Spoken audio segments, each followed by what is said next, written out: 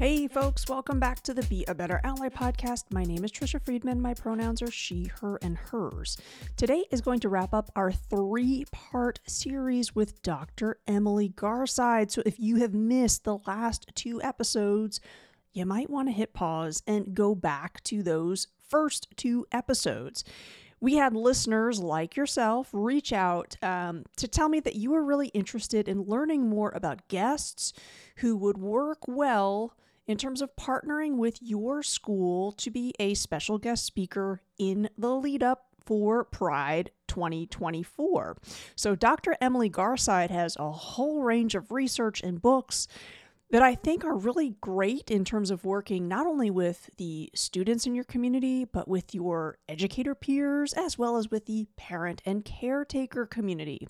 Now, if you or any of those subsets of your community are fans of Doctor Who, this episode is going to drive home, again, how Dr. Emily Garside is perfectly positioned to be talking about queer representation and how important it is. Before I tell you a little bit more about this episode, I do want to remind folks that I do offer workshop series on media literacy as it applies to inclusion. It's an area that's been important to me for a long time, and I've been leading workshops on that for a long time too. My calendar for this academic year is almost completely filled up, but if you would like to talk about a potential workshop for next academic year, this is a great time for us to talk. So my email address is over there in the show notes. Listeners of the show always get a special discount for their community, so we can talk more about that too. All right, today's episode, Dr. Emily Garside, as I mentioned, is back. Garside is an esteemed author, and Garside's work on Russell T. Davies really had me so much more clearly understand the profound impact that Russell T. Davies has had on queer representation in the media. We are going to dig into the layers of influence that the characters and narratives from Russell T. Davies have had. But we go a little bit further than that, and we also dig into fandom communities. This is something that's, I think, great to be talking to students about as well. Our dialogue is really, again, beyond analysis, beyond fandom, beyond representation. It is, I think, a call to keep the conversation about queer representation alive and thriving, and understanding also how we can be advocates for the kind of media that we need to see in the world. So without further ado, here is once more Dr. Emily Garside.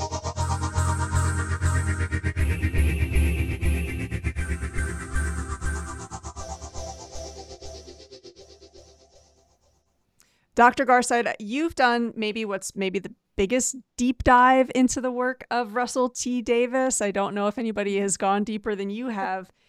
We're here to talk today about your book, Gay Aliens and Queer Folk.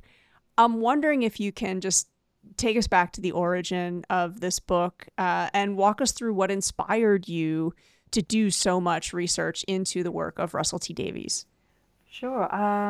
First of all, he feels like a writer who's just always been part of my life. You know, I remember when Queer as Folk came out in the UK in 99, 2000, and it being a huge cultural thing. I was maybe a little bit too young to have watched it live, but I remember that happening. And then he relaunched Doctor Who in 2005 and was this huge cultural phenomenon. And I'm from Cardiff, which is where Doctor Who was filmed in that reboot and is still filmed today.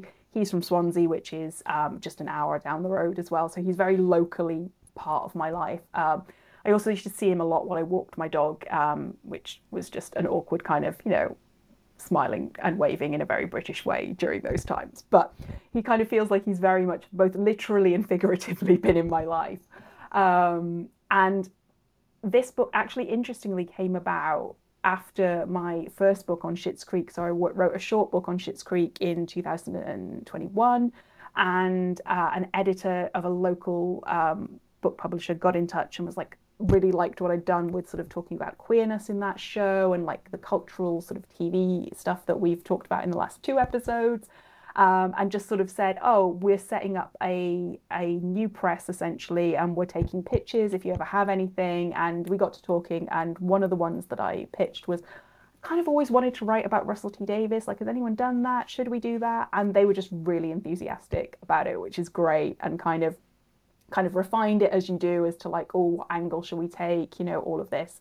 And then the fun plot twist on this came that we'd spent about like 6 months working on this, as these things do. I was waiting on a contract and it was all ready, and I got the contract, and within half an hour it came out that he was going back to Doctor Who and working on Doctor Who again that very same day, which was also the most chaotic half an hour of emails between me and the publisher going, do we have to change anything? Like, do we have to add anything? Like, what are we going to do? But it was all fine. And then the book came out a month and a bit before the first Doctor Who special, sort of, that he was back on board for. So it looks like I had some incredible mastermind plan going on for this book, but I really didn't. I sort of just was kind of mildly wondering, oh, could I write about this guy who's like always been in my like sort of periphery as, you know, a leading queer writer, and kind of he's very inescapable in the UK, particularly in terms of his sort of impact on representations in the media, and as a force for good as well. I would sort of add to that as well in terms of representation. And added into that mix, my sort of original focus and research was on representations of the AIDS pandemic through culture, media, theatre. And again, in 2021, his drama series It's a Sin had come out, which was 10 years or more in the making from his part, about the impact of AIDS, but from a British perspective, which is something that's not been done very often. It's certainly not been done in a long form drama like that before. So again, it just felt like a lot of stars aligning of like, okay, Russell's written that now. It feels like the time that maybe I should also write about him. And then when I got into it, I realized, oh my gosh, this man has made so many sort of dramas of great significance. It's really impossible to condense them into one book. So we had to make some edits and some cuts. And I did a few things more thematically and looked at how he approached things from, you know, politics to Welsh identity to sex on screen, all of these things.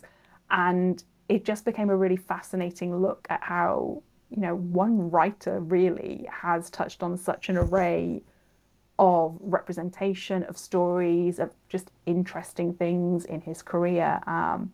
And also, again, like much of my other work that I do, how that then sort of impacts the world around it, and how the world is impacting his work and vice versa, and how we can maybe learn from that. And in particular, looking at the arc of someone's career over, 30 something years, actually kind of going, oh, we can see also how maybe one queer writer is both impacting the world around us, but also being impacted by it and changing his work as he goes, which has been, I think, an added joy of it, and seeing how someone's work has evolved over the years as well.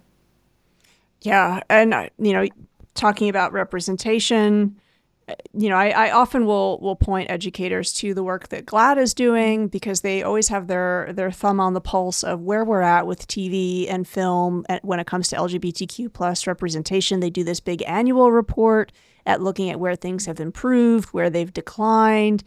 And again, sometimes folks will say, you know, Trisha, I'm very skeptical of that. People just think of TV and film as, you know, a mode of entertainment. Mindlessness, that's all. Does it really matter if we've got quality representation in the media?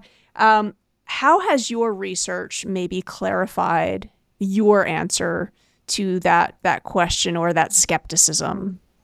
I think it's such an important sort of thing to have good representation, but also actually people like GLAAD cataloging it, and even, you know, in the tiny way that people like me do in terms of the more niche stuff, you know, that I'm doing, is kind of saying, no, this exists and it's important. Because there's a saying that's like, you can't be what you can't see. And it's that idea that, you know, for many people I know, particularly British guys my age, Queer as Folk was the first time they saw a gay man on TV and went, oh, that's a guy like me. Oh my God, that's like amazing. And it seems like such a small thing when that's something you take for granted, as like, if you're a heterosexual person in, you know, a cisgender heterosexual person in a traditional sort of relationship, you see yourself every single day. Whenever you turn on the TV, whatever book you pick up, it's very easy to.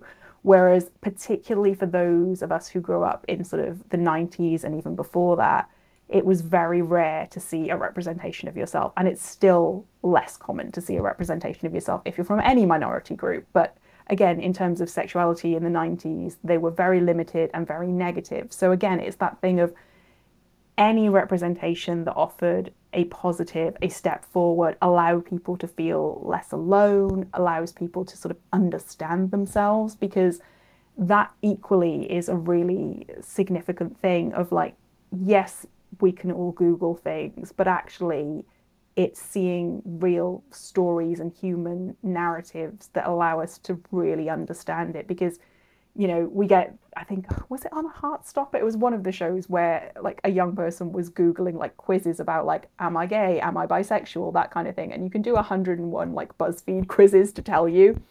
But actually seeing that character on the TV show go through a similar thing to what you might have gone through or done yourself actually makes you understand that set of emotions. And I talk about it quite often in sort of my personal activism, in that I realized that I was asexual in my late 30s. And that is simply because I had never seen any representation of asexual people anywhere.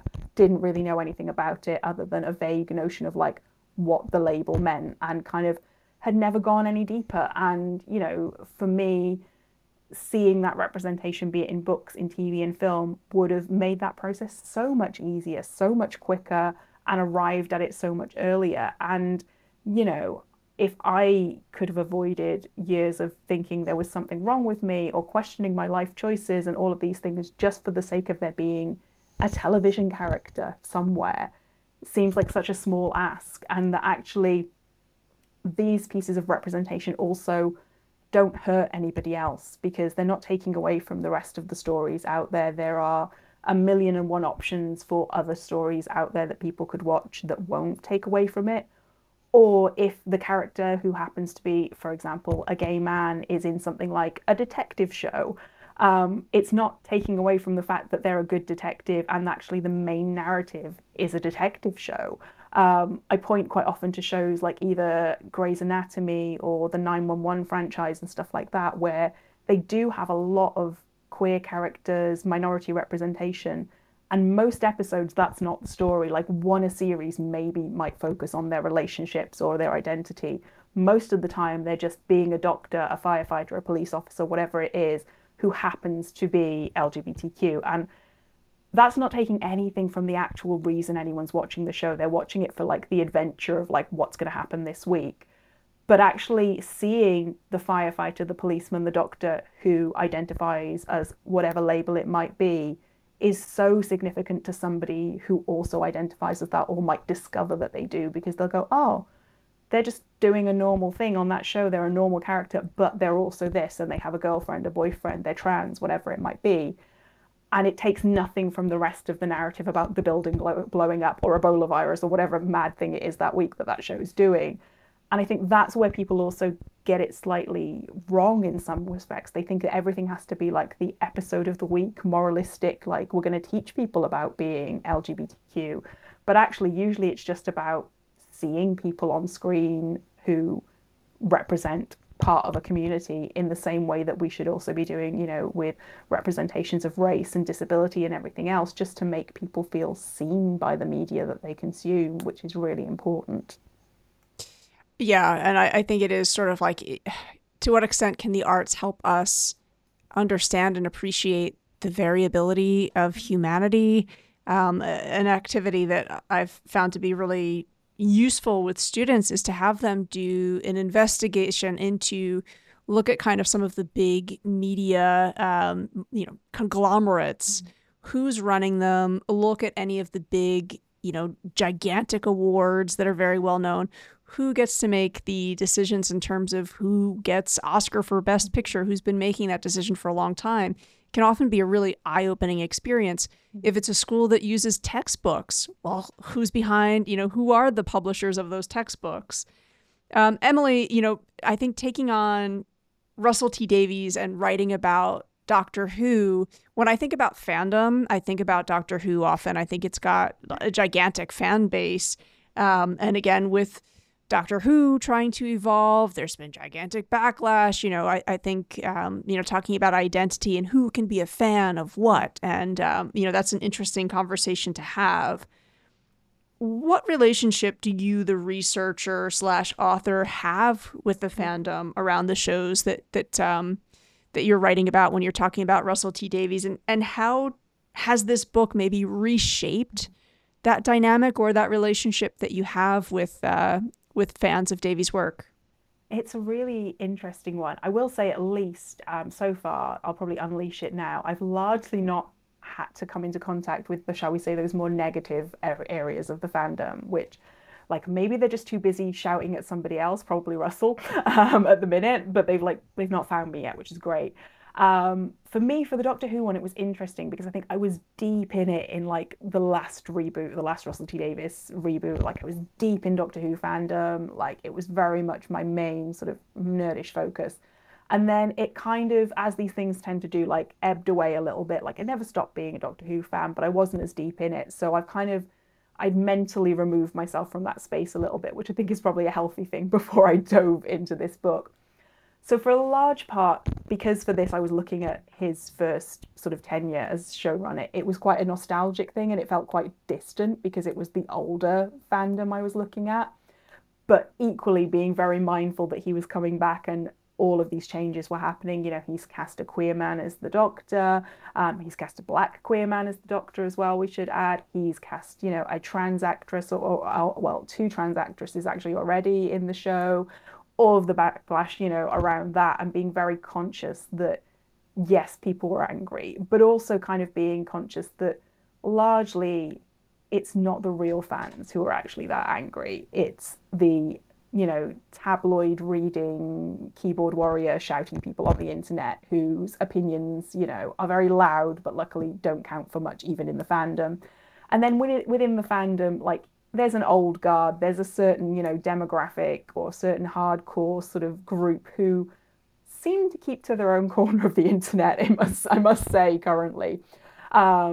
And are always going to be angry about something anyway. I kind of liken them as well to like sports fans. Like, how whenever you've got a sports team, no matter what decision that team makes, there is a group who will be angry, whatever way that decision goes. Like, that's that group of people. And then there's kind of, the sort of slightly trying to be moral, but not really succeeding majority or minority kind of going, oh, won't someone think of the children? Whereas actually most of the sensible, sort of parents, educators, everyone else kind of going, yeah, we are thinking of the children and showing them a great diverse TV show. So let's do that.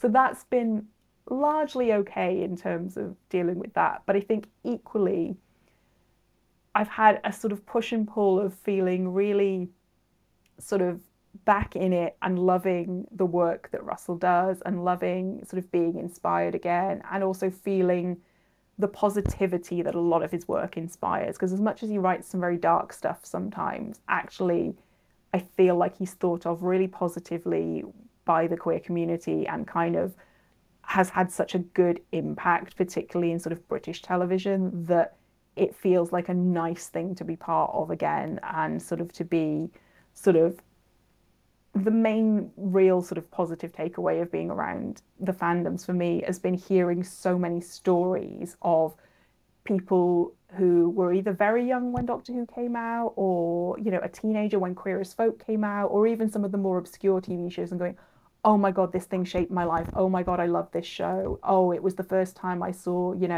this kind of person in a show, or it was the first positive representation of like gay people that I saw on TV, and that was really fun.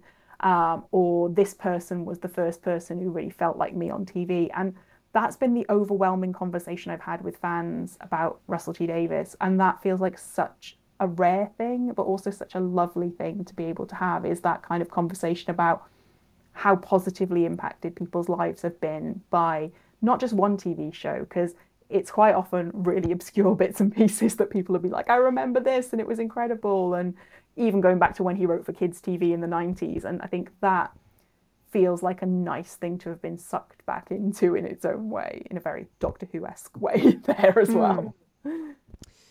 What I'm thinking too, when we are seeing representation that we're thinking we want more of this, there's work that we can do. There's advocacy work that we can do, in part by writing the books that you have, you're doing that work.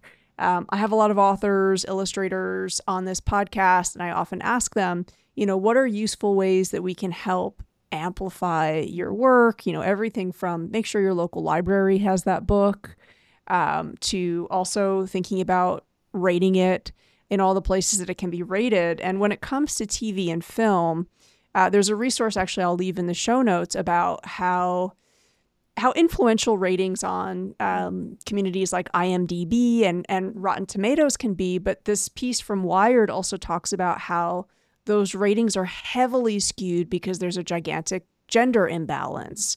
And so I think it's also interesting to talk to young folks about what might it mean for us to review works that we would like to see more of. And I'm wondering if you have thoughts on the meaning in doing that. Is it purposeful? Do you head over to IMDb or Rotten Tomatoes? Are there other spaces where you think for shows that are pushing the needle, what can viewers do to help and make sure that that's not a trajectory that starts going in reverse? Because there's an awful lot of folks that who are out here fighting against LGBTQ representation. So are you on Rotten Tomatoes? Are you on IMDb? Or why not? Or where are some places that maybe we should be? I'm not actually. And I didn't know that about how influential it is, because it's really, I think that is important and something I've thought of a lot lately, because we've had a whole array of shows cancelled in recent months that have LGBTQ characters at their heart. So, from Our Flag Means Death to A League of Their Own, and plenty of others that have sort of quite substantial representation in them, that even if they aren't queer shows. And it definitely feels like they're an easy target at the minute of not getting the ratings. And, I think if those are sort of statistically sort of tangible places that we can leave reviews, I think similar to when you leave a Goodreads or an Amazon or whatever review, it can't hurt, because especially if it only takes you a few minutes of your day, it's worth doing. I think also just talking about it in whatever sort of platforms you use, whether that's social media or whether it's, people who do blogging, reviews, that kind of thing on other platforms. I think all of that does collectively contribute to the conversation when people are like looking at what's out there. And I think that's definitely sort of really important. And the other, it sounds really silly, but actually watching the things, I know the way that ratings are collated are an increasingly complicated thing. But obviously, if you're hearing about these cool queer shows or these cool shows that have lots of different representation in them, making sure that you engage with them and watch them and kind of do all of that kind of stuff feels like a really significant thing to do.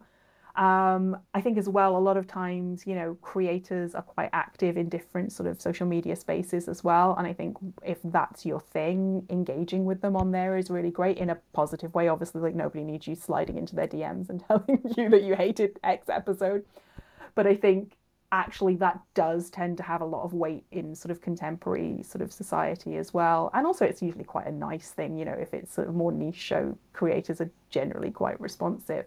But I think sort of, using your own sort of power in terms of telling people about these works as well shouldn't be underestimated, because we're all more likely to watch a show if someone whose opinion we trust, who shares our taste, recommends it. And I think that most of the time is the way to keep the things going as well, is to just keep telling people, oh, this thing's really cool, I think you'll like it. Oh, it has X character, which maybe I think you'll find interesting, all of that kind of thing. And I think that is the best way to sort of keep these conversations going for shows, and to hopefully keep them going in what's often quite difficult circumstances.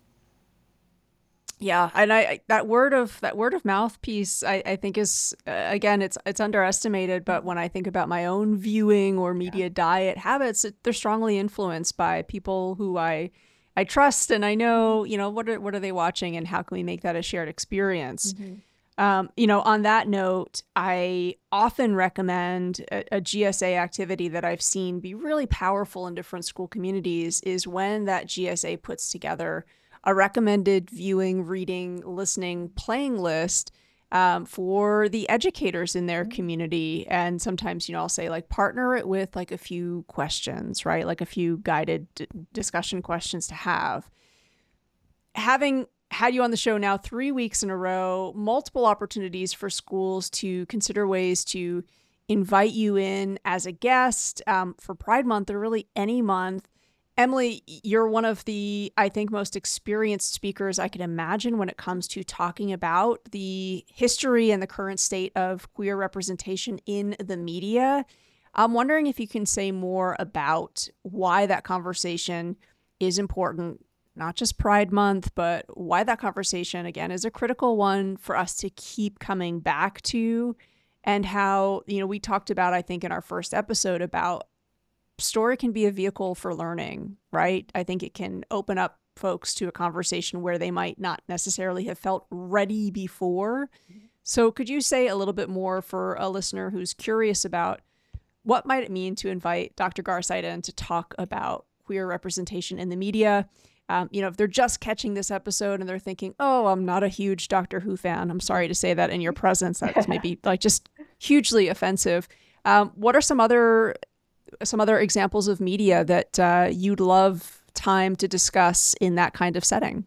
For sure. I think the great sort of overarching conversation I tend to have in these situations is one that I like to call know your history, which is know your cultural history, basically. And I, talked about it in our other conversations, but the idea that I've always approached knowing history through the cultural representations that sort of define us. And I think I love to talk about sort of going back as far as like ancient myths and legends and indigenous stories and things like that, and go, actually, all of this diversity has always been here. We just stopped talking about it. We did it in different ways. It's also super important to, go back to our indigenous people's roots and sort of acknowledge that, their part in the stories that we tell and everything like that.